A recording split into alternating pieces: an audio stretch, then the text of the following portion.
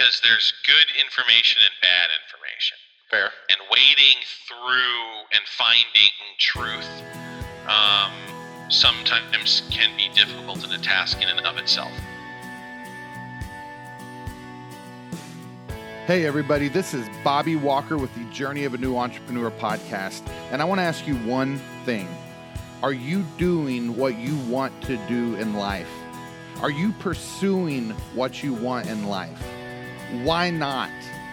Don't be a bitch. Be the captain of your own ship. Thanks for listening. I hope you enjoy.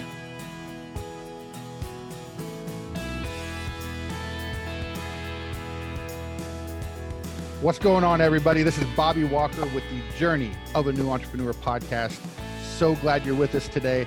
And I just want to say welcome to the NBZ, the No Bitch Zone. That's right. If you're a victim, if you're not making life what you want it to be, you're just going to get offended listening to this podcast. So just see yourself out now. It's going to save you a lot of trouble. It's going to save me a lot of trouble. We're all going to be happier and we'll go on.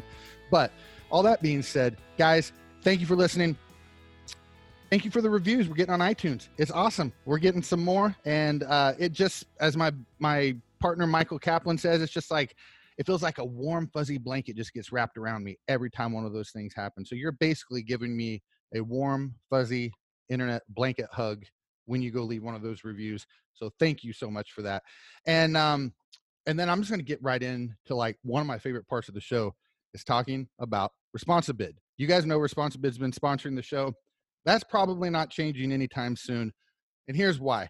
I've loved those guys for the last 2 years. They've just been sponsoring for like the last month, and it has been awesome. A lot of you guys have been signing up. A lot of you guys have been having a lot of success with it.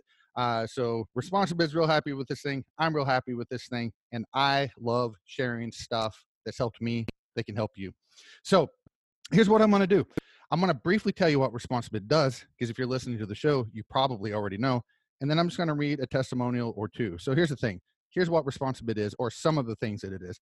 Basically, it's kind of like hiring an employee to do all kinds of things for you. And the employee can do stuff like create accurate quotes for you in a fraction of the time that you would have to make them. It's someone that could be up all night long. So when people go to your website, it can give them an accurate quote and sell a job while you're asleep. Or in my case, sell a job while you're floating around a lazy river in a water park. That's pretty cool too. It does your follow-up sequences. So if someone doesn't buy from you, it'll hound them until they do. If someone does buy from you, it'll let them know about the schedule and all the upcoming stuff. And then once you've already done the work for them, it keeps them on your follow-up for really as long as you want, for years on out. So they keep coming back to you and buying more. It does all kinds of great stuff. It integrates with great systems. And here's, I got two things on the YouTube channel. So first comment, both of these are actually from a guy named James at different times. James, he says, yes, so excited to see this interview. He was actually talking about the show we did with Rob Anderson a few weeks back, and he said, 6 new instant quotes in 7 days. I completed 2 jobs from ResponsiBid already. Thanks for hooking me up with this awesome software. Get your bonus code from Bobby Walker. Well, thank you, James. I appreciate that, man. And what is the code? It's actually a website. It's jnebid.com. So JNE, like Journey of a New Entrepreneur, BID, like ResponsiBid.com, jnebid.com. And one more, James, he came back a few days later and he says, sales are up 130% with packages sharing from ResponsiBid. And then he said, take a drink, Bobby. And that was in reference to some guy said I talk about ResponsiBid and Josh Latimer and name drop so much on my show that there should be like a drinking game for the podcast. So there you guys go. I think I said ResponsiBid like 6 times. So you guys should be nice and hammered and ready for the entertainment at this point. So anyway, we're going to get going. Today, I'm so excited. I think I reached out to this guy a year ago, and we've just kind of been going back and forth, and it hasn't been able to happen. But Joe Kowalski, not Kowalski, but with a wow, Kowalski. I got it right, I think. Kowalski. I keep forgetting. I'm so sorry, Joe. I'm the worst podcast host. No worries. No one gets that right. Well, here's a funny story. Just before we even get started, I didn't find out until 6 months ago. I'm 0% Polish. No My kidding. dad dad wasn't his real biological dad, and we just found that out via 23andMe. Oh my God, that's like crazy. Yeah. Yeah, we're Italian. We're not Polish. My favorite Polish joke was from the movie. Was it Jobs? I think it was the one called Jobs. Did you watch that? I'm not sure what you're talking about. With Ashton Kutcher and who's Steve Jobs and everything. And, oh yes. And then Of course. Wozniak, he had a thing that told jokes, and the joke was, "What does a Polish woman get on her wedding night that's long and hard?" And of course, the answer is a new last name. So Right. Reaches all the way back around. Kowalski. Very good. there we go. So anyway, Joe, I'm so glad to have you. Listeners, if you don't know who he is, and I'm sure you do, Joe is the CEO. He's the founder. He's like the man at Service Monster CRM. And I think I'm just going to stop talking for a second and say two things. One, Joe, thank you for being on the show. And two, tell us a little bit about you, man. Well, thank you, Bobby, so much for having me. Sorry didn't things work out, but I think I had pneumonia the first time you hit me up, and we've had a baby number 6 since then. So Holy yeah, cow. no, I'm happy to finally be able to sit down and have a chat with you.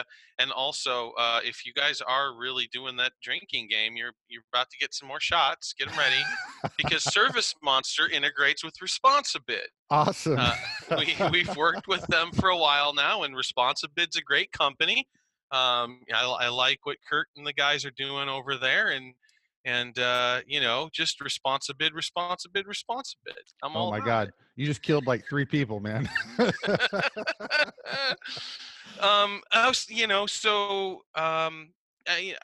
Obviously Service Monster is a CRM. I'm not here to pitch that. I want to bring you guys as much value as I can. So to answer your question, who I am, that could get very complicated very fast. But for the last 16 years, I've been running Service Monster. I have a homestead. My wife and I have been married for 24 years. I have 6 kids.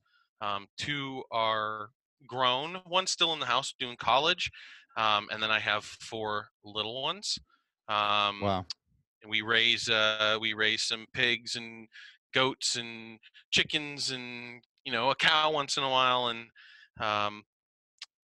then it was a handful of things before I started Service Monster in 2003. We were one of the very first SaaS companies ever, so software as a service, so an online business management service. Well, when you said 16 years, I was a little surprised. That's a long time for. I'm a SaaS grandpa. Yeah, that's impressive. Yeah. Yeah. Oh, and there was no blogs, to help us out. There were no coaches. This thing didn't exist. Mm-hmm. And now, of course, it's a multi-billion-dollar industry. Forbes can't, leave it alone. They talk about it all the time. So it's pretty amazing how the whole thing came about. And we were right there at the event horizon to watch it all happen. So I'm a science buff. Like if I don't have enough to do with my 6 kids, my homestead, my business, I'm studying physics. I'm studying philosophy. I'm looking into, business reading. I have my brother and I. It's interesting. I have all of the ambition juice, and my brother has none. And it's neither of which are good. I can't shut it off. You can't take me anywhere. Don't take me to a party. Don't expect me to wind it down, even if I'm drinking or whatever. I'm going to be go. Yeah. And if you ever sat next to the dude who was just like full of passion and vigor, and at one point you were like, man, does this guy ever just turn it off? That's me. And I can't shut it off. It's part of who I am. I'm plowing the field, and I'm writing code in my head, and I'm unveiling business models, and I'm coming up with new marketing campaigns, and it's just my obsession. So that's essentially who I am. Now tell me a little bit about what you did before Service Monster. So because that was a long time ago. What kind of, was it always computer stuff? Were you doing something completely different? So I guess you could say my journey would start at 21. Okay. So this is in the mid 90s, and I am not college educated. There was no chance for me to go to college. I'm dyslexic, so I didn't do great in high school. Mm-hmm. and I was 21, working in a factory for minimum wage with a new wife and a new baby. So that's kind of where my story opens. And I busted ass there and managed to find my way into a management position in the warehouse. I used that in Seattle for a Boeing subsidiary, and then we jumped to Sacramento, and I jumped into a chemical manufacturing company, and I ran their warehouse. And this is 2000. No, this is 1997, 98, and I'm just like, where am I going to go from here? I'm not educated. I don't, you know, what I'm going to do. I'm kind of floundering, and I'm freaking out because I got the wife and the baby to take care of, and my life sucks because I'm just hate my job, and I'm just going through the motions, and I'm like, this cannot be what life is like. Yeah. And I just refuse to accept that. And so I picked up an organic chemistry book and I started reading. And within a short few little bit, I worked myself into the manufacturing floor. I was scrubbing pots to begin with, and then I started making chemical. I started working next to bachelor's degrees and master's degrees, making chemical in the manufacturing area. So I started, and I was very lowly paid because I didn't have any education, but I was actually, putting in the work. Very shortly afterwards, the R&D manager pulled me into R&D. He pulled one of my lab notebooks and completely wigged out. Said this is like nothing he'd ever seen. I was like, I'm not classically educated. I'm sorry. That's like, no, you don't understand. We need all of this in R&D.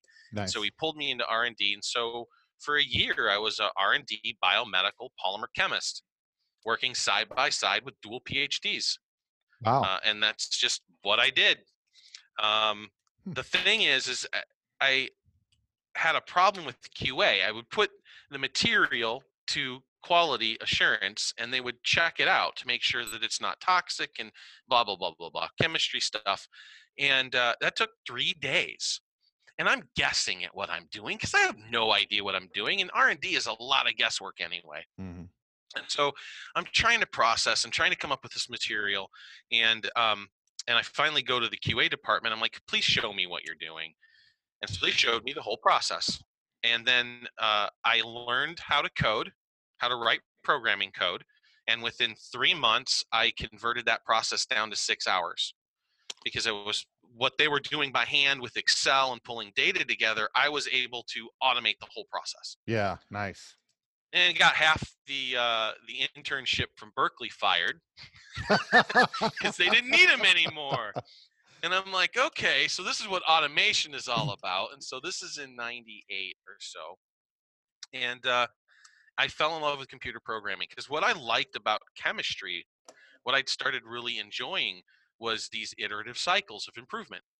And you're going to hear me talk about this a lot. Okay. Iterative cycles of improvement. Feeling awesome. Like nothing is ever done. You're always constantly moving forward and making things better. And so with chemistry, the process is kind of slow and arduous because it's got to go through all of these different tests in order to come up with the properties that you need. Mm-hmm. But computers, you hit a button, it happens in nanoseconds. The code executes or it doesn't. And so I fell in love with computer programming right there. And I completely jumped track. So I went from a year and a half to 2 years or so, coming in as a warehouse manager, working my way through a chemical company, all the way to the lab. Like people fight and kill themselves in their master's degrees and PhD programs to work in a lab. And I just was like, no, I'm going to read some books. I'm going to figure it out. I'm going to do it better than anyone else. And then I was like, oh, wait, no, never mind. I'm going to go computer programming. And everybody's like, what the hell? Which was interesting. So did you do it with them or out on your own at that point? Well, what was really super interesting is that we got a new CFO in the chemical company right before I left. And he goes, well, it sounds like you're leaving and you've done some programming work in the company. Right. And so I need you to go put the warehouse back in order because the old CFO let that go to shit. So before you leave, can you please get the warehouse back in order? And I was like, wait, so I go from warehouse manager to pot scrubber to chemical floor to R&D assistant to R&D chemist back to warehouse manager. Mhm. right? And in that whole process, I got maybe 10 or 15 grand bumps along the way because it's just a 2-year period of time. Yeah. Anyway, so it was weird when they sent the interns to the warehouse manager to go over a chemistry problem, and they were like thinking they were getting hazed, and I pull out my lab notebook, right? I Yeah. pull out my drawer, and it's got all my lab notebooks in it, and I pull one of those guys out, and I'm like, here you go, here's what we did. And they were just like, what the hell? And That so I left. I worked for an AutoZone subsidiary, writing code, getting into customer relation management, started writing software for them. You know, did well, got cancer in 2000. wow. And so that was right after birth of her second son. And I'd always wanted to do something. And I had tried a couple failed businesses before then, small things like a book, right? Not a writing book, but like a reference book for music. I'd also done, I was an audio engineer by trade. Like Hmm. I actually did a trade school to become an audio engineer. So I recorded bands. I hung out with Dave Grohl from Foo Fighters or Nirvana, like Yeah. Pick Your Poison, right?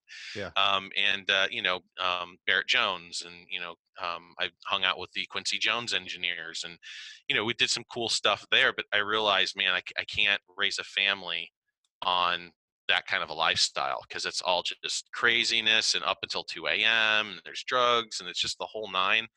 So I wasn't really feeling that. So that's when I went on my journey and on the chemistry thing. But in 2000, I got cancer. After I started programming, I got cancer, and I finally was like, you know what? After I recovered, I went into remission. Like after that, like, what's a fail, Yeah. right? Yeah. I didn't die. Mhm. So what's the worst that can happen in any endeavor I ever take? And so I knew I wasn't quite ready yet, though. So I spent a year and a half working for another company as a junior partner, a startup, flying back and forth from Sacramento to Denver every single week, working in Denver, living in Sacramento. Yeah.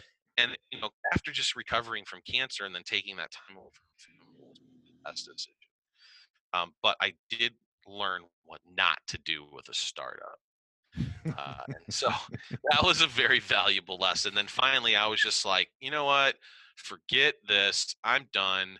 I just got to go do my own thing because I Yeah. saw the writing on the wall. They weren't putting any money into effort into marketing or lining up the next client. It was single client focused. We were consultants. And so it just wasn't a great model. I had come up with a model though while working for them because I'm working every week in um, Denver. And so I'm staying at a Summerfield Suites hotel, essentially. It's a hotel that caters to long term. So they know Mhm. us, and we've got, people we know, and they fix our food. And it was a nice arrangement, sans your family, right? Yeah. And so eventually, that just wore on me. But that's where I came up with the whole idea of SaaS, Hmm. software as a service, because I've been building systems for large companies, Fortune 500 companies, and giving them the benefit that technology can provide. And I was seeing how I was shrinking workforces and improving systems and improving performance, and customers were happier. And all the while things are getting more and more and more efficient. And I'm like, man, I am done making money for other people. I am done, like, and I want to be able to give that to the other unlikely business owners, because I considered myself an unlikely business owner. Consider Mhm. the journey, right? Yeah. And so I'm finally like, you know what? I want to be able to give the same technology to small business owners that big businesses benefit from. So that was my whole game plan. Which is Um, actually kind of the whole, correct me if I'm wrong, but that's like the whole heart and soul of a SaaS anyway, right? It's it's a instead of paying some ridiculously huge amount for a piece of software all up front, you can right. now pay, you're paying kind of forever, but you're paying it in small hunks that you can afford. And then what that does is give you the resources that in the past only the big guys could have got. Is That's that, correct. yeah. Yes, that's exactly right. Because we handle infrastructure and we handle updates and we handle all the stuff that was such a pain in the ass when you had installs, Hmm. right? So back in the '90s, like everybody forgets, the internet was born in '95, right? Where Hmm. it's crazy how new it actually is, right? So Yep. I mean, my daughter's the same age as the flipping internet. And so It's not, it's not been out for very long, and so this was a new game. Mm-hmm. But that was the intent, and then that's what we're able to offer now. As far as the price tag, there are plenty of SaaS companies out there charging gross amounts of money, Yeah. like CRMs that aren't any more complex than ours. I would dare say, in a lot of ways, not as sophisticated or as feature rich as ours. They're getting 12, 15,000 a month, Wow. Versus, right? just for our listeners that may not know, versus what? Versus $80 a month. Right. Thank you. And Yeah. scaring the crap out of people. They're like, wait, what? How much is Service Monster? Yeah. It's, Yeah. I don't want yeah. them to run. I don't want them to run. Yeah. So, Yeah. But yeah, no, it's crazy because some people, do the price gouging thing, because one of the things that, I learned early on about Service Monster, and I still am learning that lesson, I'm getting punched in the mouth, is pricing is critical. If mm-hmm. you're not priced correctly, whether you're a service business or somebody like us, you can't grow. You cannot grow, and you are stuck. And there's a well-known SaaS provider that Target marketed window cleaners and pressure washers. Great company, great individual who started it, but man, no horsepower. And Yeah. now there's no company, Mm-hmm. right? And so it's just there bringing in money, which is great, but there's nothing happening. There's no updates. There's no support. There's nothing going into that. There's no horsepower. We have, you know, 30 employees, Yeah. and they're all moving the ball in the same direction. We're doing releases every other week. We're keeping it moving. Why? Because we have the horsepower to be able to do that, because we charged enough to be able to get there. Now, Mm-hmm. I'm kicking myself a little bit because I'm seeing the value that we provide versus what other CRMs provide in some of the other adjacent vertical markets. Mm-hmm. And the big difference is my client's average invoice.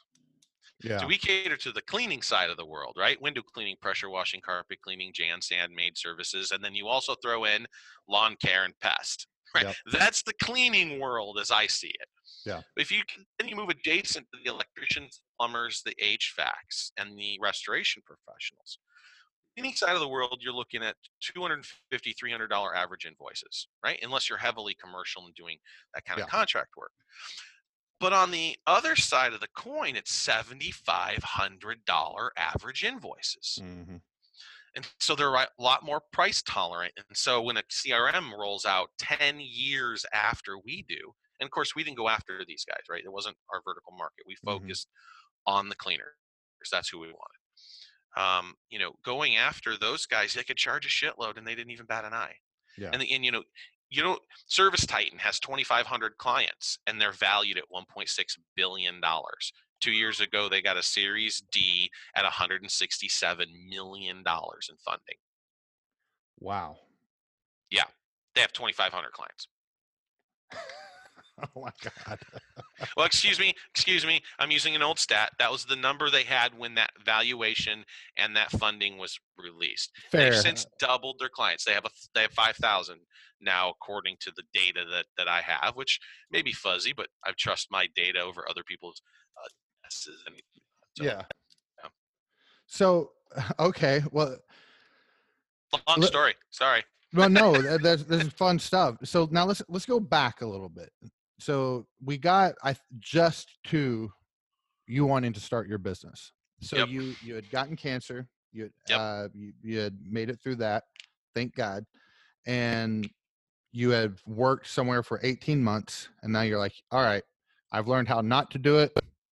Now I think the magic's about to happen. So, I think we know why SaaS.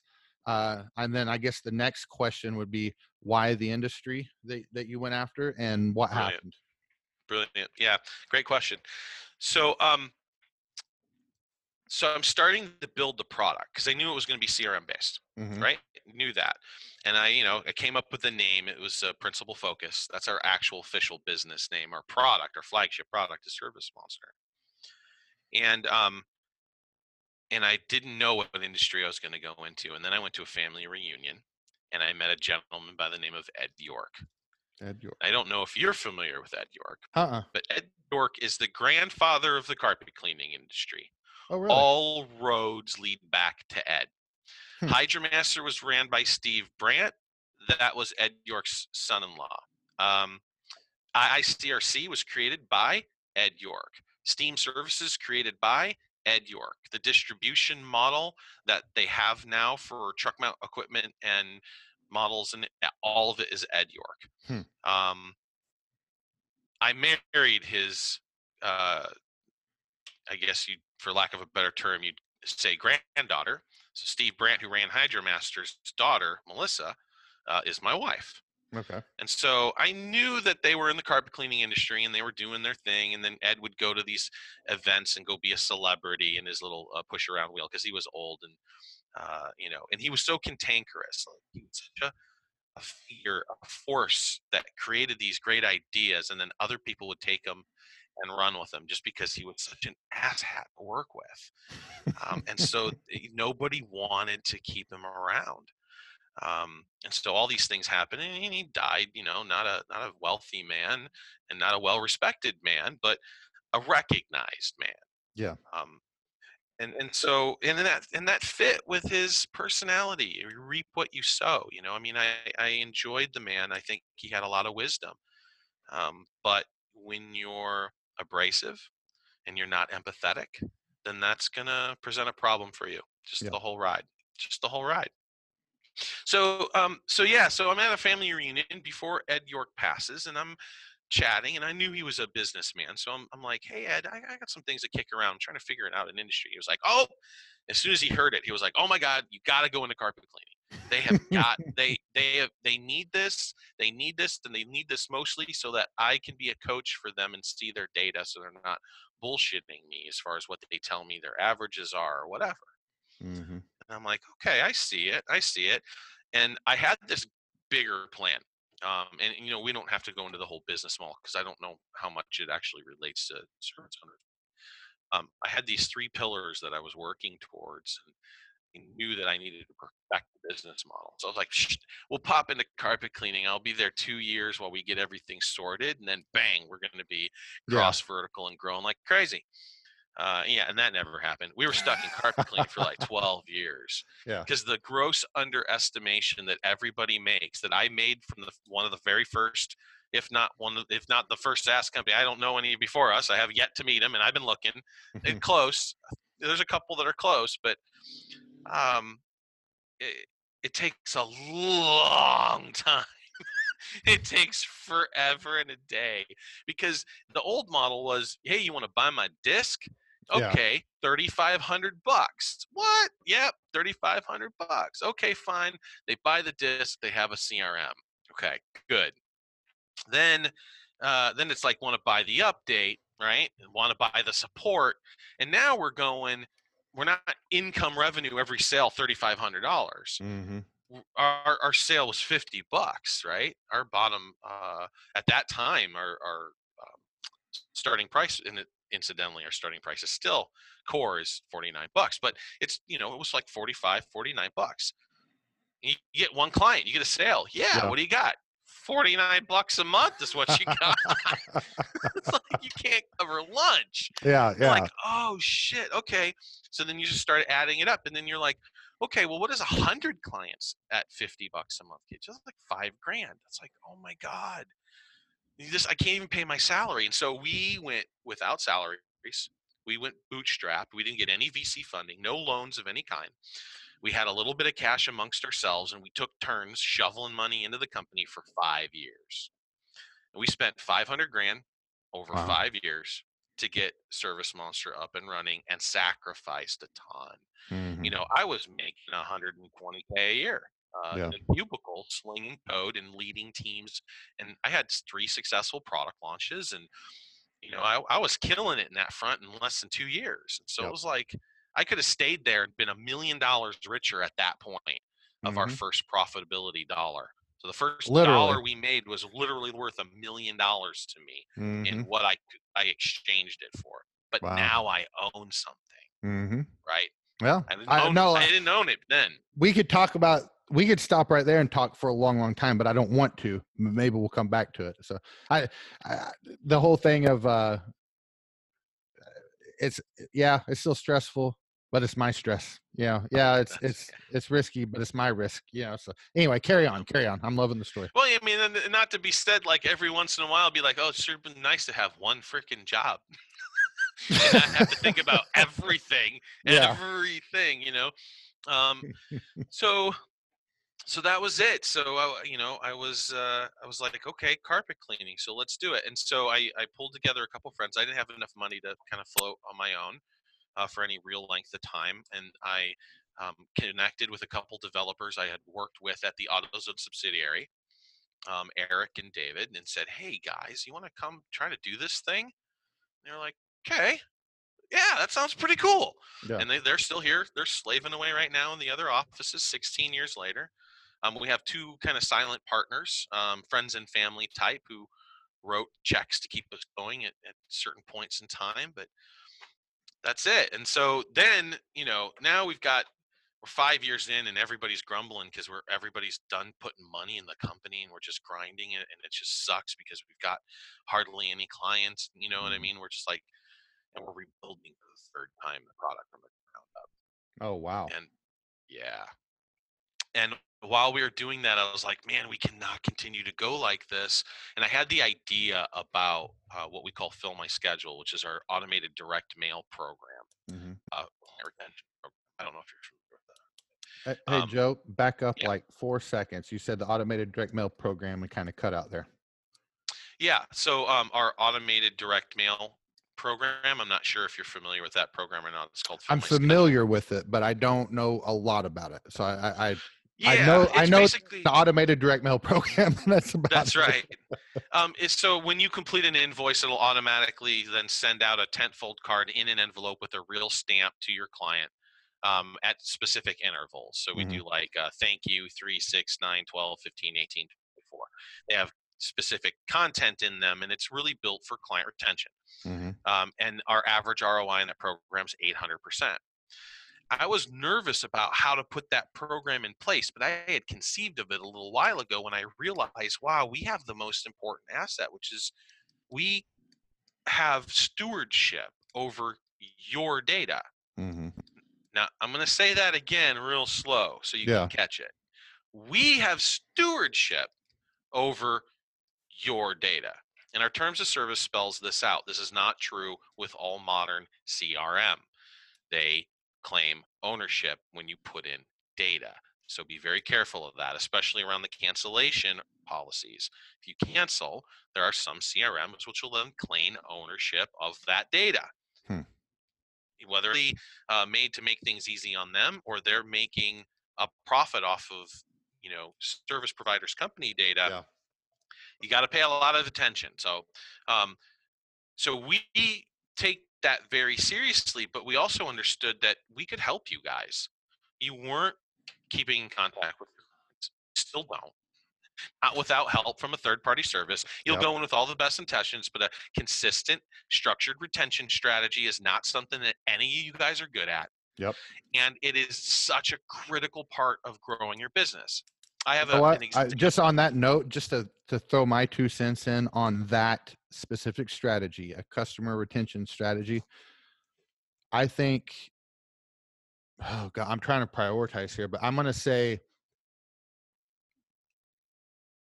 I can't think of much aside from just selling and getting customers, so marketing and sales, and then being able to deliver, which is obvious. I can't think of really anything that's probably more important than a customer retention strategy from day one. I didn't get mine into place until probably month 10-ish. Let's just call it 10. And even though that was just 10 months, here I am almost 3 years into the business, and I'm just angry. I'm like, I could have had, because now it's making You're me 10 money. months behind. And I've got like a money printing machine with this customer retention stuff. And I'm missing 10 months of revenue. I could be 10 months ahead on that. But anyway, carry on. Let me quantify, and I was about to quantify that. So let me see if I can step through this little bit of math here. So let's take the tale of two companies, okay? Company A and Company B. The metrics for these companies are going to be identical in the sales category. Let's say they pull in 20 clients a month. Okay. They're already sitting on, 500 clients or so. And their average invoice is $250. Okay. Okay. All those are the same between both those companies. If company A has a repeat rate of 25%, where Mr. Jones, the business owner, doesn't really do any kind of client retention, but hey, my clients come back to me all the time. I pick up the phone and they say that they've used me before. Yeah. Okay. And then how often? Well, a lot per month. Well, is your marketing good? Are you drawing in new clients? Like, that's not telling you what your repeat rate is. That's telling you how much business you did that month of your repeat clients. That's not your repeat rate. Whole different calculation. Mm-hmm. So it could feel like things are happening, but you're still only getting 25%. Then let's take company B, a consistent, solid client retention strategy of any kind, whether it's email, direct mail, phone calls, Facebook, Instagram, or a combination of them all, Mm-hmm. or YouTube, whatever. But something, and it's consistent, and they are able to garner the attention of their audience. Let's say that they're at 65% repeat. Okay, not unachievable. Mm-hmm. Certainly lofty, but not unachievable. Company one stuck. Fast forward 5 years, and that they're the exact same spot they were at year one on the metric. Mm-hmm. $250,000, $300,000 a year. On the second case, company B, they went from 300 or 250, 300,000 to 900,000 a year. They'll be $1 million business by year 6. Just Company and A the only didn't thing move. changing. Didn't move. Only thing changed was the repeat rate. Love it. Love it. Love it. Love it. So I'm just going to say for all my listeners out there, I've told you before, customer retention, getting your follow-up sequences and follow-up stuff in place is one of the most important things you can do. And Joe, who's a service business genius, just confirmed that I was right. I love it. I don't know about all that, but we've been looking at the data for 16 years, and I love data. I love looking at data points and kind of inferring results and testing that out. And because my science background gives me the thirst for that kind of knowledge, and so that's what we've noticed. And Well, and that's let's why throw something else out. I'm sorry, Joe. I didn't mean to cut you That's off okay. there, but before we change subjects, another thing to throw out is, so company A is still at that, call it 300 range. Company Yep. B is almost $1 million. Yep. But not all revenue is created equal either. Nope. And nope. so that You want me to break that down? Well, sure. Yeah, I was gonna say, because there's about a $600,000 difference. Yep. So company B. Oh, no. The profit's higher. The margins are higher. Yeah, that's what I'm saying. Yeah. Yeah. So if you break down your cost of goods sold, right, Mm-hmm. which is how much does it cost you to perform the work when you're in the home? So you've got Mm-hmm. the labor, you've got the depreciation on your equipment, and you've got your consumables. Once you calculate out your general cost of goods sold, you'll know what your margins of the job are. But it hides a nasty little secret. How much did it cost you to get your foot in the door? Yep. So if you're looking at lead acquisition, if you are running amazing lead campaigns, you're maybe paying $25 a month. On average, service providers are paying somewhere around $45 for a qualified lead. Mm-hmm. That doesn't mean a closed lead. That doesn't mean conversion. So if you're converting at 50 or 60%, right, you may be paying $60 to $80 before you set foot in the home. Yep. So now you have your cost of goods sold, and then you've got your margins. So say you have a $250 invoice. It costs you $100 to service the home. So you're making $150. Let's just say it's a 50-50 split, right? Mm-hmm. So you're at $125. And then here comes the big bad marketing expenses, which you should be spending to get in the home, and eats $80 of it. Yep. So, but what happens the second time you go back to them? That's not there. And guys, you may spend, like I would say, put $5 in, right? Yeah, because you got some postcards or client whatever. retention. Yeah, exactly. Yeah. That's it. But let's round it down. Your job isn't profiting the $40 or whatever the hell. Now it's profiting that $120. And I think something that's important for people to understand. So I don't know that these numbers I'm about to just kind of pull out of my butt here match up with what you were saying, but just for the sake of conversation, guys, because ultimately what Joe's saying is you don't have your marketing expense anymore on that repeat business. So if your marketing budget's let's just call it 10%. Let's say your marketing budget's 10%. And on that repeat business, so that $600,000 that company B has, that company A doesn't, in that scenario we were talking about, it now is it has 10% less cost. Or It's worse than that. Check what? this out, because they're getting the same clients. They're doing the same lead acquisition in both models. Since the only thing that's different is repeat, it's compounding. It's compounding repeat Okay, clients. it's even. Well, let's just say it wasn't. Right. Let's just say it was a one time. The point I'm getting at is this: is, if you either raise your prices or reduce your prices or reduce an expense, okay, by 10%, that doesn't just raise your profit by 10%. That could raise your profit. In the example you were giving, it's raising the profit by, I think it was over 100% in that those numbers that you were going through. So, for instance, if I'm charging $100 today, and it costs me 75 lead acquisition, costs to go to solds and everything, so I make $25, and then the next time I say I knock 10% off of that, or charge 10% more, however you want to put it. So now it's $110 that I charged. It still cost me $75. I charged 110. My profit didn't go up by 10%. My profit went up by almost 50%, because I was making $25 profit. Now I'm making $35 profit just by adding that $10, because it didn't cost anything. And what you're doing in essence is removing the expense instead of adding the revenue. I think I may have made that a little muddier, but I think you see where I'm going with on that. I hope. I hope you see what I'm saying.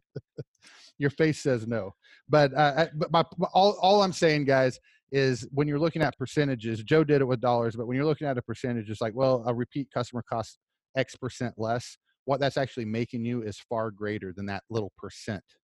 Your profit is much greater than the percent that you saved on the marketing expense.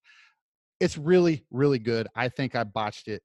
If everyone listens to that slowly, I think it would make sense. So let's keep going. I feel silly now. I think you can sum it up by saying, would you rather have $45 or $120? Boom. There we go. But couldn't have said it better myself, Joe. That's right. So, all right. So we're 6 years in. We've made some money. We started making some money, but made a little bit of money. Made $1. So that's when I come up with Fill My Schedule, and that saves the day for us, because our margins on that product is pretty good. It's not astronomical, it's not unreasonable, but they're decent, and so it finally gave us a little bit of horsepower to start hiring more people. Mm-hmm. And that's when, because we only had one employee at the time, so it was 3 of us and 1 employee. So this is back in 06, 07. How many employees you saying after 6-7 years? 1. No, this is year 4 or 5, right? Okay. We just hit profitability in year 5, but we're not quite there yet at this period of time, because that's when Fill My Schedule comes in and helps us push to that profitability, so we don't have to keep shoveling a little bit. We were shoveling less and less, right? Mm-hmm. It's like, okay, who's going to write the $2,500 check this month, right? So it happened less and less, but and it was smaller and smaller amounts. But I just wanted to be done with it. So that's where we came up with Fill My Schedule. That provided enough actual horsepower and profit for us to get profitable, and so give us a little bit more cash to start hiring staff. And so as our database grew, we found more and more people were adopting Fill My Schedule, because it's an amazing program. It's completely automated. It helps them grow their business. And so we started, it's almost 50% of our clients, 52% of our clients at last check used the Fill My Schedule program. No kidding. Nice. That's huge. Mm-hmm. And so that really, really helped out a lot. That was the first shot in the arm that we had. And what was funny about that is I was nervous about launching it, because I didn't know how we were going to deal with a whole bunch of system problems. But I'm a process guy. I became a warehouse manager because I became a process engineer. And so it was like, oh, we're going to have to figure this out. So I went down to Office Max. I bought 2 inline printers so I could put a card through it so it didn't bend it. We labeled them on the network, Cha-Ching 1 and Cha-Ching 2, and someone sat there all day and fed it cards. And every time it would come out, we'd go, Cha-Ching. Right? So it's a little bit of cash in our pocket, Yep. couple cents. So it was like printing money, which was interesting. So we did that for a little bit, and then we finally bought a $10,000 printer. That was our Nice. first purchase. Now we have a whole print operation. We have college kids come in, they stuff cards. We have, high-end printers because we don't sub that out because no one can do it. No Hmm. one can do a tent card in an envelope with a stamp. Hmm. Like we can do postcards to somewhere else easier and more cost effective, and they look better than what we can do in house. But this product, this one product that gets these results, no one will take it. It We're converts, the huh? only ones who can do it. But what's So interesting is that competitors can't touch it, right? It's a very unique product. So again, another business tip here: if you're a service provider, if you have a unique product that's difficult for other service providers to do, color perfection or correction or installation of new material or whatever, it's could give yourself some what we call blue ocean stuff well, that you're the competitors don't pair bring out. amongst the apples and oranges. That's You're right. no one can compare. Let no one can compare, pun intended. Um, Let me ask you a question, Joe. I'm assuming you have this information. So you've got this fill my schedule. This is actually a great Service Monster uh, commercial, and I'm happy to do it. This is actually really good stuff. So, because one thing I do preach to is guys is they got to get a CRM like on day one. They got to get it on day one because just kind of like the example I gave you, where I'm missing out on 10 months of repeat customer revenue because I wasn't Yep. doing it right. So Well, whatever you get, whatever it works for your I mean, obviously, make sure to check them all out, but get something for your business, whatever exactly. fits for you. Right. Now on the fill my schedule, you said 51% or something like that, or what was 51, it? 52%. Yep. Now, do you know the statistics on their repeat rates on the people that do use it? Individually, no, but I can tell you collectively, they're increasing. It depends on who it is, but 10, 15% increases within 6, 8 months is Yeah. And fairly it's hard to normal. say because you're multiple Because no services one's and here's the things. thing, no one's doing it. They're Yeah. not when they come to us, they're like, yes, I know I should have one, but I don't. I sent out some stuff one time, or I did an event one time. Oh, I got business. Oh, great. Why aren't you doing that every month? I just don't have the time, effort, or energy, or whatever. They just don't want to continue. You guys all know it. You're not doing it, Yeah. and there's a reason why. It's just one of those hard things to cross off your list. It's But also a hard metric to track. Like just let's just forget about everything else. But like I'm yes. having now, I see the look on your face, and you're like, with Service Monster, it's not hard, Bob. but let's take Service Monster off the table just for a second. It's a Yeah. difficult metric to track. Um, It is. Yeah, I can give you the breakdown because we actually have a blog post on it. It's just fairly simple. What you want to do is you want to take all the clients that you serviced within the last 2 years. What is mhm. that number? Okay. What Yep. is that number? Let's call it Then a you want to thousand. ask, let's call 1,000. Then you want Okay. to ask the system, out of those 1,000 clients, Hmm. how many have we ever processed or did work for more than once? Not within those 2 years, but for every period of time in your Hmm. system, in your accounting system, your CRM, whatever. Those are the two numbers you need. Hmm. Once you have those two numbers, you divide them and you get your percentage. That's it.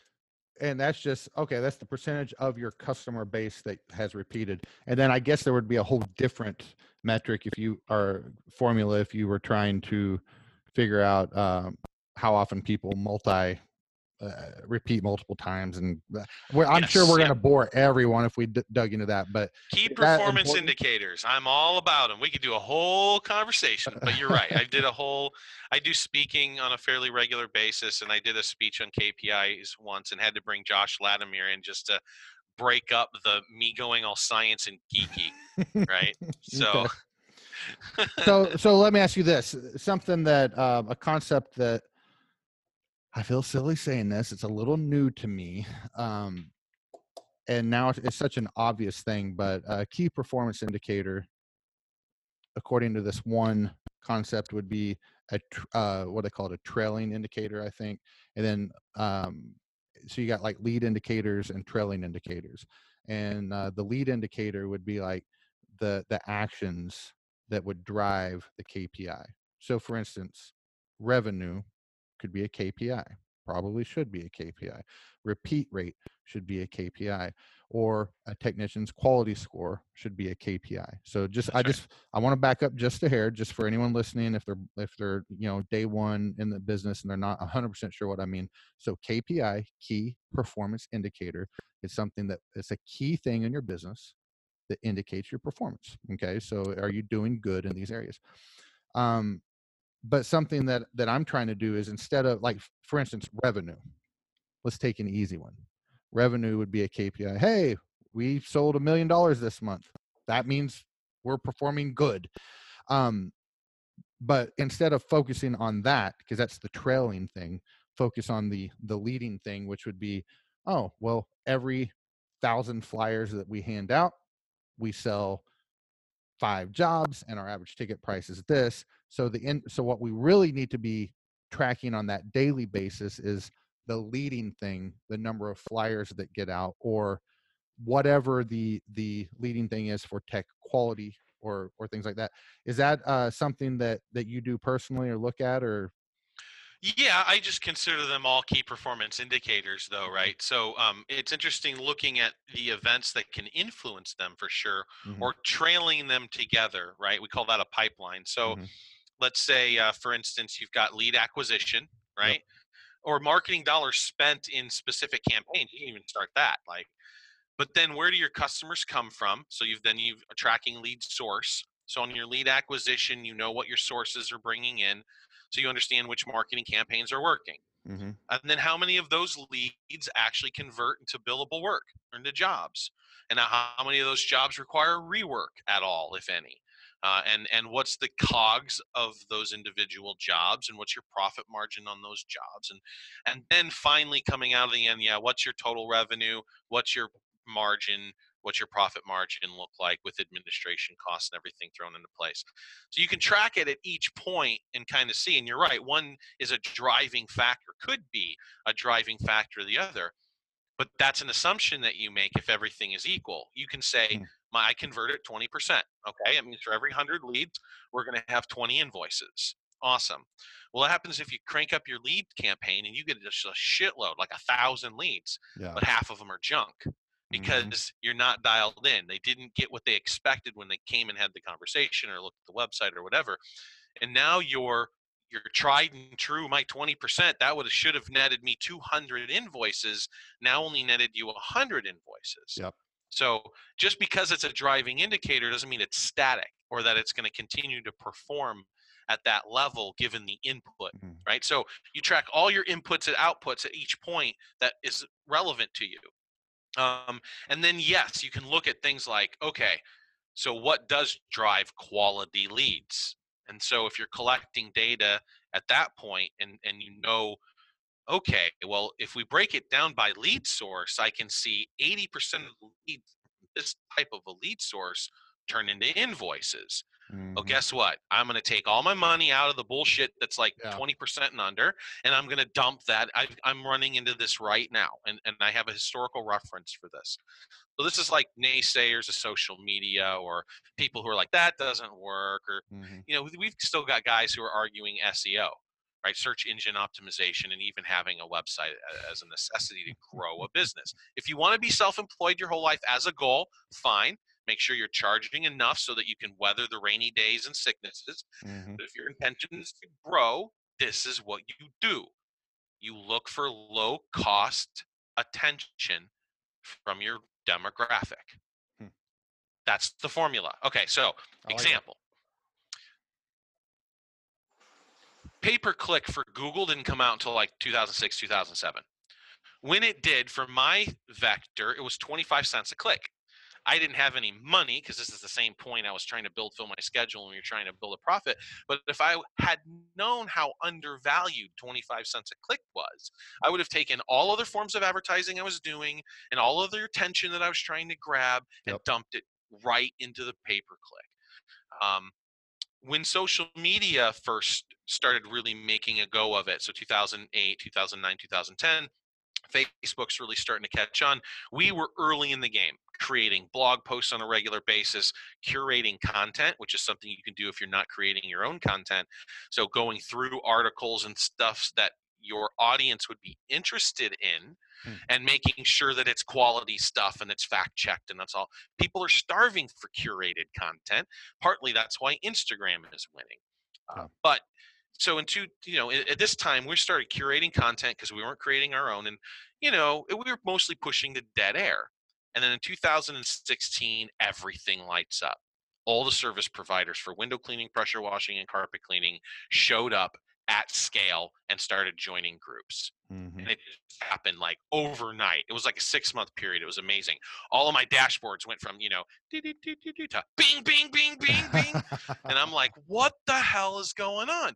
And so that didn't mean more leads yet, though, because we weren't, but we were attracting the most attention. Like Service Monster has 12,000 Facebook likes that are relevant industry. We don't do Chinese farming like some of the other guys do, or any of that kind of bullshit, because I don't care about numbers as much as we're number one and nobody has as much as us. So I don't have to care about numbers.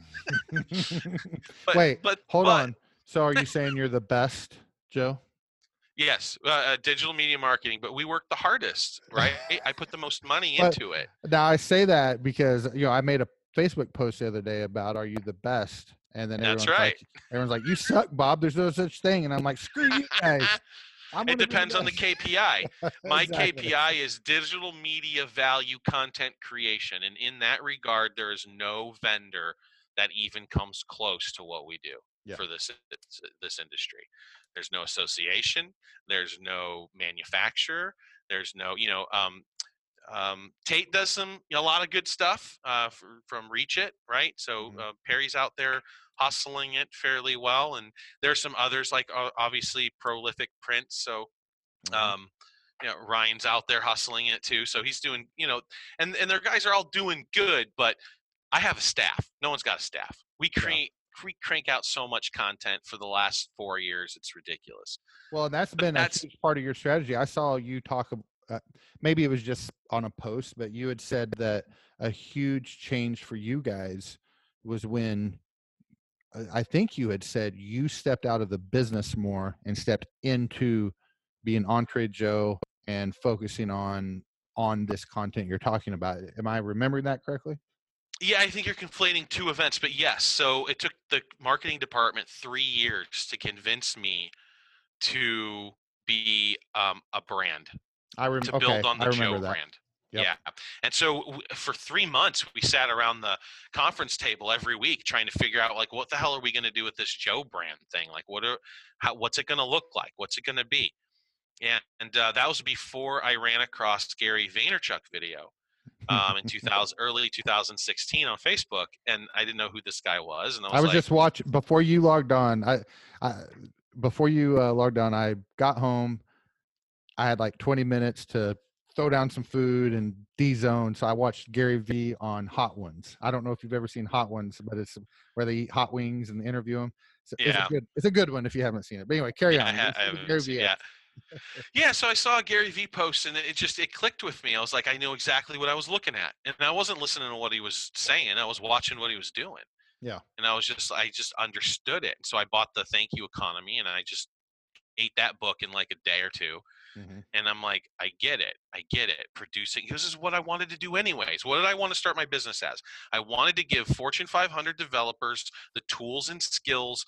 I wanted to give small business owners the tools and skills and insight that the Fortune 500 companies were benefiting from.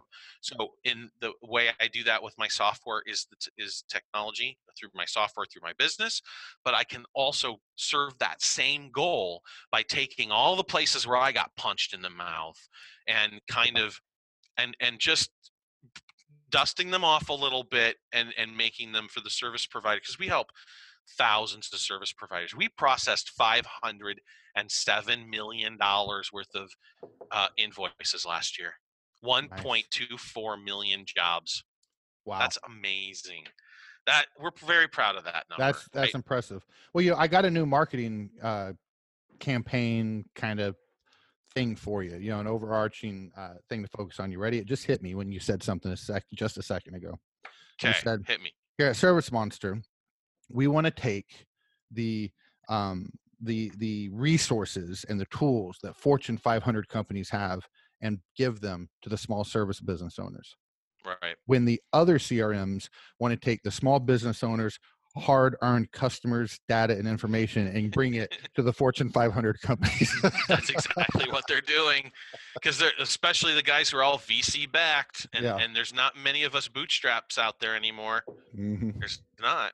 Most of them are either sold or they're winding them down. So you can have that idea for free. Thank you, Bobby. But I don't want you claiming my thing I'm going to do. I've told you about it. I don't know if you remember. We'll have to talk about it off air. But when I do it, because you were a little bit of the inspiration, it's mine. You don't get any of it. It's yours. You got it. I have no idea what you're talking about, but this is the kind of intellectual property. People freak out about that. It's like, because you don't have very much intellect. Like I can invent shit all day long, every single day, but it's execution. Ideas don't mean shit. And as entrepreneurs start to get the mindset right and they start to figure things out, they start to recognize opportunity everywhere. And so you know what happens is the guys who hit 250 or 300 grand, now all of a sudden they're like, oh, I'm going to do all these other things too. They want to branch out. It's like, whoa there, cowboy. Like, get your shit straight. Let's get to $1 million. Let's get you a staff of 10. Let's get you the business running on. And that's the other part of the conversation is, how do you get a business to run without you? And that's one thing that I've been really working at for the last 3 or 4 years. But man, there's just so many facets. I'm the chief architect. I'm the head marketing person. Yep. You know, it's just like, and I've found amazing people to help me on this journey, and growing company is something I talk about a lot too, because that's where I focus the most, because I think it's the hardest to navigate, because people are freaking hard. Yeah. But you know, it's just like, it's hard to replace. And then sometimes you'll replace somebody and they'll handle some of those tasks, and then they'll just have a life experience, and they'll need to do. Yeah. I lost a great project manager. I had to take all the projects back. And then I realized we're producing better projects when I'm the project manager. Well, now let me ask you a question on this topic. Yeah. So you said that you've been working on the last 2 or 3 years for, trying to make myself less relevant. Yeah. Increase your buzz factor, if you will. Right. So but you've also said at the beginning of the show that like your brain doesn't turn off on this stuff. So I'm assuming it's one of 2 reasons. Is this your goal out of necessity, because you want the business to be healthy if something were to happen for you and take you out for a while, or are you doing it because you want to be able to step out? I love what I do. I could get comfortable here and sit here forever. That's not what's best for the business. I want this business to be around in 100 years. I want to build a great company. I don't want to build a mediocre company. My long-term game plan to build this business was 30 years. I had a 30-year business plan. I was hoping adoption would happen a lot quicker, man. 70% of the service business still doesn't use a CRM of any kind. I had no idea. Nope. And I had no idea that it would take this long for adoption. Boomers are dying. And so we're seeing the young blood come in, and they're not going to Target for day planners. They're going to the App Store, right? And so there's a sea shift happening, but they also want that shit for free. And yet it takes a lot of money to put a really good platform together. And so they can download it and get, ads and have a basic invoice management, the real horsepower CRM. There's a handful of us out there, and then pay that monthly fee, $80, $120, whatever it is, and get an amazing tool to help them grow the business and then multiple employees, and it hooks up with other things like Take Another Drink, Response a Bid. It's a good overall platform to grow your business, regardless of which one you go with. So Joe, I got another thing for you here. This is not Service Monster related or even your story related, but I want to get your take on it. Yeah, I had mentioned I had posted about, if your company's not the best, why? And everyone responded like, Bob, you suck for thinking you got to be the best. And I'm like, no, I'm sorry. It's just who I am. And I either like, I want to win, or I kind of take my ball and go home. There's no real in between with me. So it's just how I'm geared. And if you're geared, not you, Joe, but the listener, if you're wired, okay with being a loser. My DISC score is the highest they've ever seen on the competitive chart. I'm 100 on DISC, 99 on intelligence as a driver. Oh, nice. Yeah. Okay. And wait, here's the best part. When my coach was like, Joe, very few people get over 95. You have it both categories, and Competitiveness is 100. The first thing out of my mouth was, did I win? I'm, I can relate so much to what you're saying right now. Oh, that's so funny. Well, it's just competition's fun, Yes. competition's fun. Now, I had another question I wanted to ask you, and my unreliable mind, I was about to go there. It was another post I had made. What was it about, Bob? Don't let me down. I got the pressure on me. I had it and I lost it, Joe. Um, oh, okay. Here it is. It's about knowledge being power. Boom. I got it out of my mouth so I won't forget. Yes. This is so embarrassing. Okay. You had mentioned execution is power, used to be knowledge. So you said something along those lines. I don't mean to put words in your mouth, but something Sure. similar. So I had made a Facebook post that said, um, knowledge used to be power, but now execution is. And then, agree, disagree. And I was really more so asking the question than making the statement. However, I do think that execution is. And then, people were like, well, but without knowledge, X, Y, and Z. And here's kind of my take on it. And then I'd like to see your thoughts. But of the reason knowledge was power is not everyone had it. Not, and not everyone had the ability to necessarily get it. There used to be knowledge out there that not everyone could have. And yes, that still exists today. I know there is some knowledge that I cannot gain from the internet somewhere. I don't know what it is, but it exists. But as far as we're all concerned, in all practicality, that's an even playing field. If you can walk to a library, you have access to any of the knowledge that I do. I have access to all the knowledge that, not wisdom, but all the knowledge that you, Joe, have to be able to code and things like that. I can learn it and figure it out somehow by studying. So to me, that's even the playing field. So now execution, which used to not be as important because there could be the king that had the knowledge and he could be a lazy ass, but still be able to dominate with that, because he has the formula for gunpowder and I just have a bow and arrow. Now we all have gunpowder. So now all that matters is who's going to bust their ass the hardest, who's going to flank the other one, get in the better position and take advantage of it. What are your thoughts, sir? I see where you're coming from. On the grander scope, our access to, I won't say knowledge, let's just call it information, Mm-hmm. because there's good information and bad information.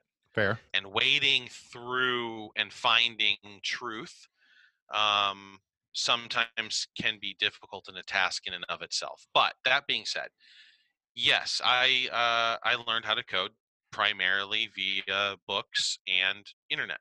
Mm-hmm. And all the engineers, there's not a single engineer I know who wouldn't be 10 times slower if we didn't have the internet as part of our tool of everyday life. Mm-hmm. Um, and so access to information is abundant, um, but not knowledge. I hold knowledge in a higher esteem. Okay. And so this is where execution and information intersect, because without execution, you won't get knowledge. Because if you think about it, you've got to execute to acquire the knowledge. You've got to go through the effort to acquire it, fog of war, learn the truth, Mm-hmm. study the path, get a coach, do it yourself, which is even harder, find some books from people who've done it before you. This whole time you're acquiring information, you're converting that actively into knowledge. At a certain point, then being able to act on that knowledge is where the power really comes in, right? So you can take the information of coding but not know how to code. You can learn how to code but not have the knowledge to build a program.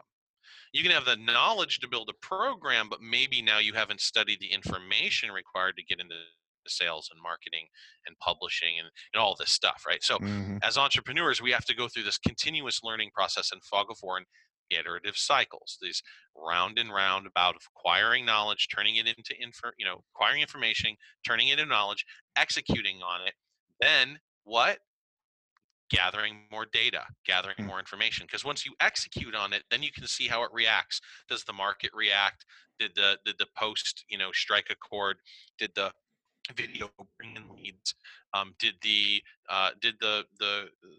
the customer find value in the new release of the new feature that we gave them? Or did the customer find value in their cleaning of their carpets or their windows? Um, so I think it's this iterative cycle that's power. It's the inertia that's power. Because if you ever stop that, if you ever stop the knowledge and execution cycle and you stay stagnant, then you're not executing and you're not acquiring new knowledge. You will stay and you will eventually be crushed. So the key, I think I'm going to try to be cool and say something that the former warehouse manager definitely is going to know. Kaizen is the path to success, right? The continuous improvement, or you said the something cycles of improvement. I forget what that first word was at the beginning of the show. Iterative. Yes. Yeah. But yes, Kaizen is a very good example of that kind of circular process where you're gathering data, you're pushing things out. Like we do that all the time. We didn't know, like, our first mobile product was not great. We tried to shove our whole product into a mobile phone. And we've been suffering with that for 3 years. It wasn't only until 3 months ago when we released our brand new app. Now we had released it a beta and our customers went freaking crazy. They absolutely loved it. And when we released it to the general public, we're getting that same feedback. But I couldn't have done that 4 years ago. I didn't have the data, I didn't have the knowledge, and I hadn't executed on it. Now I could have acquired the information and knowledge from Mobile 3, and then without execution, my customers, nothing moves forward. So the power out of the knowledge is power, I think, has to do with the inertia of application of knowledge, in which case here we define as execution. So it's all one thing, right? It's the wheel continuing to turn. Yeah. So listeners, did anyone else's head explode? I don't know. I think mine may have right there. So, so Joe, listen, I want to wind down here. I'm not going to shut this off like super quick, but we need to wind down. We got to do this again because, like, we started hearing your story, and then I just love talking to you, and we got halfway through the story, and then we're halfway just through a bunch of philosophical business stuff, and both of them have been great. So can we do it again? I would love to. Okay, we'll do this again. I want to, here in a minute, I'm going to ask you to share either a concept, a mentality, maybe a tactic, something, and it doesn't have to be the best one. It just needs to be a great one, because everyone that I have on the show, I always ask them to do this. So here in a second, I'm going to ask you to share something that you would like to give to the guys that are in those stage 1, stage 2 businesses, still owner operator out there in the field grinding it, but have aspiration to scale. Okay. But before we do, now I'm pretty positive that you don't listen to the show, and I'm okay with that. That doesn't hurt my feelings or anything like that. I ask this question to almost every guest. It's the most important part of the show.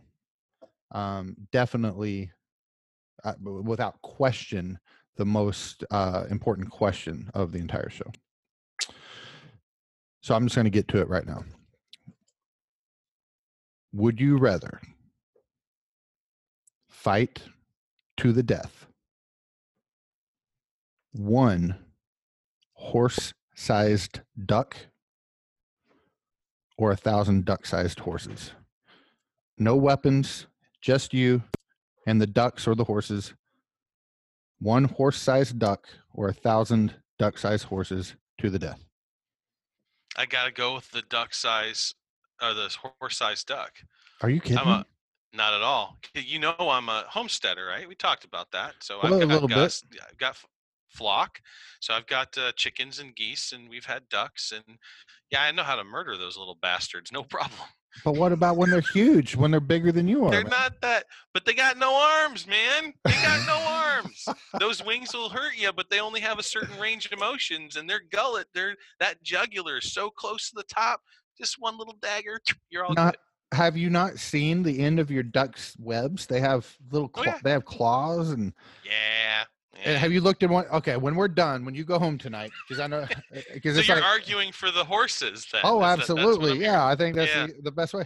When you go home, I just want you to go pick up one of your ducks, right? And I just kind of open his mouth and look in there and see that horrid, scary, like teeth layered thing. They're not that bad. I don't know. I love ducks. I love ducks. Yeah. They're probably like my favorite animal. I'm sorry. My dog just heard that. Sorry, Oh Mace. no. But they're probably my favorite animal. But God, I would not fight a horse-sized one. Okay, fair enough. I disagree strongly, Yeah, that's but right. more guests than I would like to admit have went the direction that you just went. So Yeah, that's right. okay, so Joe, there's new guys out there listening. They want to grow their businesses, and they want a little inspiration or direction or something. What do you got for them? Yeah, I got two things. So we'll start with the practical because Okay. everybody wants to know, like, what can I do? You can not be cheap. Okay.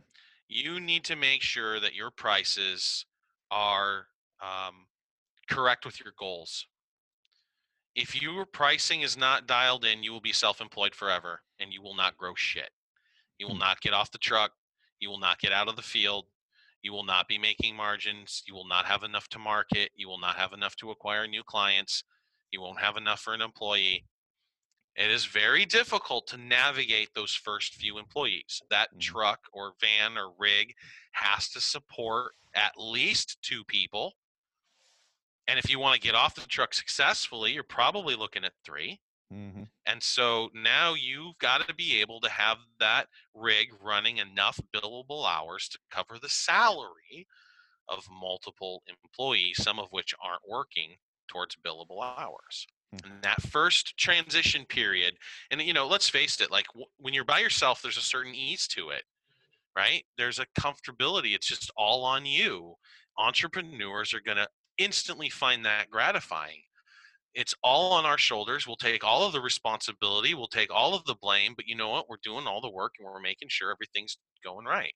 Hmm. You need to keep that motivation of keeping all of the responsibility because everything is your fault, even when you have 30 employees. Yep. And so, knowing that and building that culture, it takes money, it takes cash. And you can't do it if you're making $10 a damn job. And every dollar you raise your price above your price is pure profit because you're not paying the cost of goods sold. You're paying the labor and you're paying for the equipment and you're paying for the depreciation and you're paying for all that other stuff no matter what. You raised your Hmm. prices $1 and that's $1 towards horsepower. Okay. Nice. Converting time to money and saying, yes, you need to increase your prices because the expectation of some people is I'll just hustle my way to prosperity. Okay. I'm all about the hustle. I am all about it.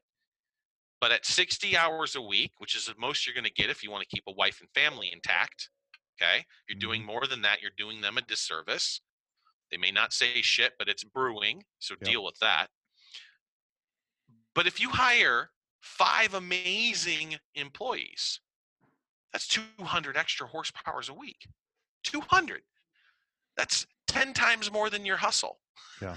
Yeah. You know what I mean? And so that's the real deal. Okay, so how do you get there? You've got to be able to charge enough. Okay, so pricing. You got to get your pricing in line. Oh, I don't price in my area. Like, oh, that's bullshit. I hear it all day long. But Joe, not in my area. You know what? Screw your area. There Yeah. are plenty of people willing to buy. What do we see the meme? Jordans for $200. They're Yeah. certainly willing to pay you the money to build a business, to do good Hmm. work for them, do right by them, give them a quality product, make sure they're getting the value for their money, but that you are charging appropriately. Okay, Hmm. that's one. Shifting to a more philosophical side of the equation, you have got to get some introspection. You have got to be able to be a continual learner and understand that we have to have healthy egos to do this. There's no other way around it. You Hmm. have to be, egocentric a little bit to start your own business and go weather this storm and wear it all on your shoulders. But you have to understand too that there's a lot of things that you suck at, and you either need to get better at that stuff or find someone to take care of that for you, which again, take time and money.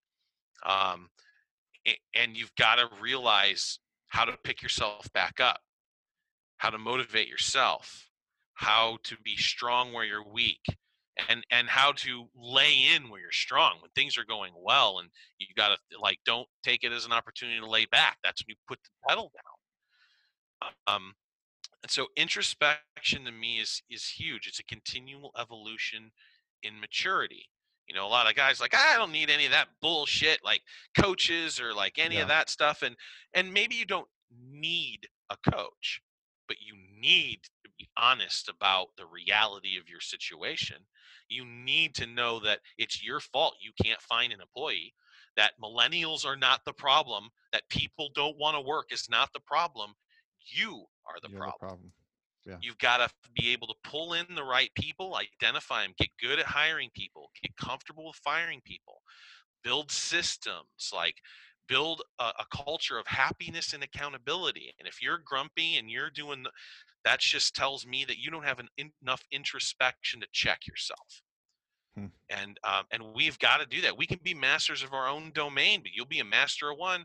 I see it all the time. I'm going to go big. I'm going to go hard. And things are going good. And they get 3 or 4 employees. They enter in what I call Hell's Valley. Because when you're a single owner operator, things are pretty easy. Yeah. You're your own master. But when you get that first guy, still easy. It's like, man, he's helping me out. My life just got easier. Right now, maybe writing those checks at the end of the month, if you're dialed in, okay, fine, you got that. You get 3 or 4 employees and they start asking a lot of hard questions that you don't necessarily want to answer right then, but they're not going to have shit to do unless you take care of them. And so you got to get policies and procedures in place. So between 2 and 6 employees, I call that Hell's Valley, because owning a business between 2 and 6 employees for a service provider sucks. It's taking up all the profits. You'll be at 6 employees. You'll be looking at your bottom line. You're like, shit, I made more money when I was a single owner operator. That's where I'm at right now. If you take my son and I out of the equation, we're at 5, and yep. So 7 with us, but we're in that same spot. Yeah, and it's like, but then you get to 10, right? And if you're dialed in, 10 employees, use a basic economics, says you should be pulling in $1 million, right? For each employee, you should be bringing in $100,000 of revenue. That's just a good baseline. You could be up or down, but that's a good baseline. So 10 employees, $1 million in revenue, and then you can replace yourself with an operations manager, right? And then you can actually autopilot the business if you do it right. Yeah. And if you love doing it, maybe you can continue to run it. Or let's say that you suck at leadership, like running the business isn't, but you're a master cleaner, right? Doug Bursma here at Pacific Northwest runs a $2.6 million cleaning operation. Jay was running it for him for the longest time, like 10 years or something, because Doug knew he was a cleaner. He was a 45 years cleaning expert. That dude can clean anything, all the most complicated antiques and fine rugs and all that stuff. He knows how to clean shit. He doesn't necessarily know how to run and grow a big ass business. Yeah. So you bring in people to help you get the right people on the right seats, and then you can take that bus anywhere. So read, lots of reading, lots of introspection, lots of realizing that you don't know what you don't know. You got to continually put forth that kind of effort and activity. And if you're pushing the wand or you're cleaning, you are not growing. That's just fact. If you're working, you're not growing. And if you're not working and you're not growing, you're doing the business a disservice. Even in your slow periods, you owe that business 50, 60 hours a week. So how do you do that? You figure out systems, you dial in SOPs, you read books, you do what you can. And I'll give you one book just because it's a forever book, and I always like to suggest it. It's The Art of War by Sun Tzu. So this was written back 5000 BC. He was a general in the Chinese, for the Chinese military, and either he wrote it or him and a handful of people wrote in. And it's not a book you read cover to cover. It doesn't tell you a story. You read a paragraph at a time, maybe one paragraph a day, and then you chew that over forever. And it's a good prompt. For instance, there's one of the more famous ones would say something like, when strong, present weak, when weak, present strong. Like when you are a single owner operator, it is important to be professional, to the tilt. So when you're small, you present big. You have a great website, your Facebook is on point, you're dressed nice, you're showered, you have a uniform, your stuff is clean, you look pro. Okay. When big, present small. So Service Monsters, turn into quite the large company. But I realized 3 or 4 years ago, like I needed to get down into the trenches and make sure that I understood you guys so I can continue to create products for you, and that you understood that I know where you guys are coming from. Hmm. And so win big, present small. And so what did I do? I went out on social media, and now I am super accessible. Everybody can hit me up at any time, and I try to share my pain, as it were, in a little, you know, Yeah. a little hard love sometimes. So that's it. Get your pricing right and get introspection, and just continue to learn and be a student. Joe, that was great. That I might chop that out and just make that a podcast. That was really A little good. clip to the pie, a stinger. Mm-hmm. Yeah, I love it. I love it. So, listen, Joe, don't leave. I want to chat at you just a little bit before Sure. before you get off here, but can't say thanks again. I know you're an ultra busy dude. I've been watching you from afar for a long time, and you didn't disappoint. I look forward to being able to connect with you a little more, and that's it. So, how can people find out about Service Monster? I appreciate that, Bobby. Thank you. Hey, dude, we're everywhere. Servicemonster.net. Just jump on there. It's the fastest way. Okay. Obviously, we're on Facebook, we're on Instagram, we're on YouTube. We're on Twitter, but no one's on Twitter. If you're a pressure washer, window cleaning, you want to hit us up on Instagram, though, because we share pressure washer and window cleaning videos. And so here's my favorite thing. They'll share it on their own Instagram page. They'll get 500 views, right? Mm-hmm. We'll share it on ours, and we'll get 50,000 views. No kidding. And we tag it all up. So we are continually promoting those OCD style pressure washing videos, that pressure washing porn. Yep. Right? They hit that's so a big, great subreddit, isn't it? It is. And we understand how to make that whole work. We've got videos with 250 to 400,000 views from pressure washing companies. And then they're getting work from it just because enough people in their local demographic are hit. So if you're pressure washing, window cleaning, hit us up on Instagram. You'll see all that stuff there. Also, of course, Facebook. We're super active in Facebook. That's where I personally hang out the most. Facebook has a limitation of 5,000 friends, and I'm always at that cap. So if you see me, if it goes to 4,999, then go ahead and hit me up. Otherwise, you can either follow me or send me a message. Maybe I pissed someone off that day. They decided to finally leave. Right? That's fun. That's fun. Yeah, and of course we do YouTube. We do a podcast as well. So we're on all the podcasting platforms. We do basically it's a mashup where half the episode is value content, much like what we've discussed here, and the other half is for our clients because there's so many of them, talking about our updates and what's coming out, and maybe some of the stories that are going on in SMUG, our Service Monster user group, and some of the content that's going on there. So anyways, cool. we're everywhere, but servicemonster.net, that's the easiest place to go look at the product and all the stuff that we have to offer. Perfect. I actually, I've been meaning, and you just posted or said something about it again the other day about the new update that just came out. So I'm not speaking ill of who I'm with, but I've been wanting to switch over. Are there a couple things? So I'm going to look at it. We'll see if you can win me over here. And I'm excited to dig into the new platform you got. But Joe, thanks a million. Listeners, thank you so much, Bobby. Thank you for supporting the show, being a part of it. And remember, if you're not doing what you want to be doing, you better have a damn good reason for it. But if you're not pursuing it, there's no good reason for it. Peace out.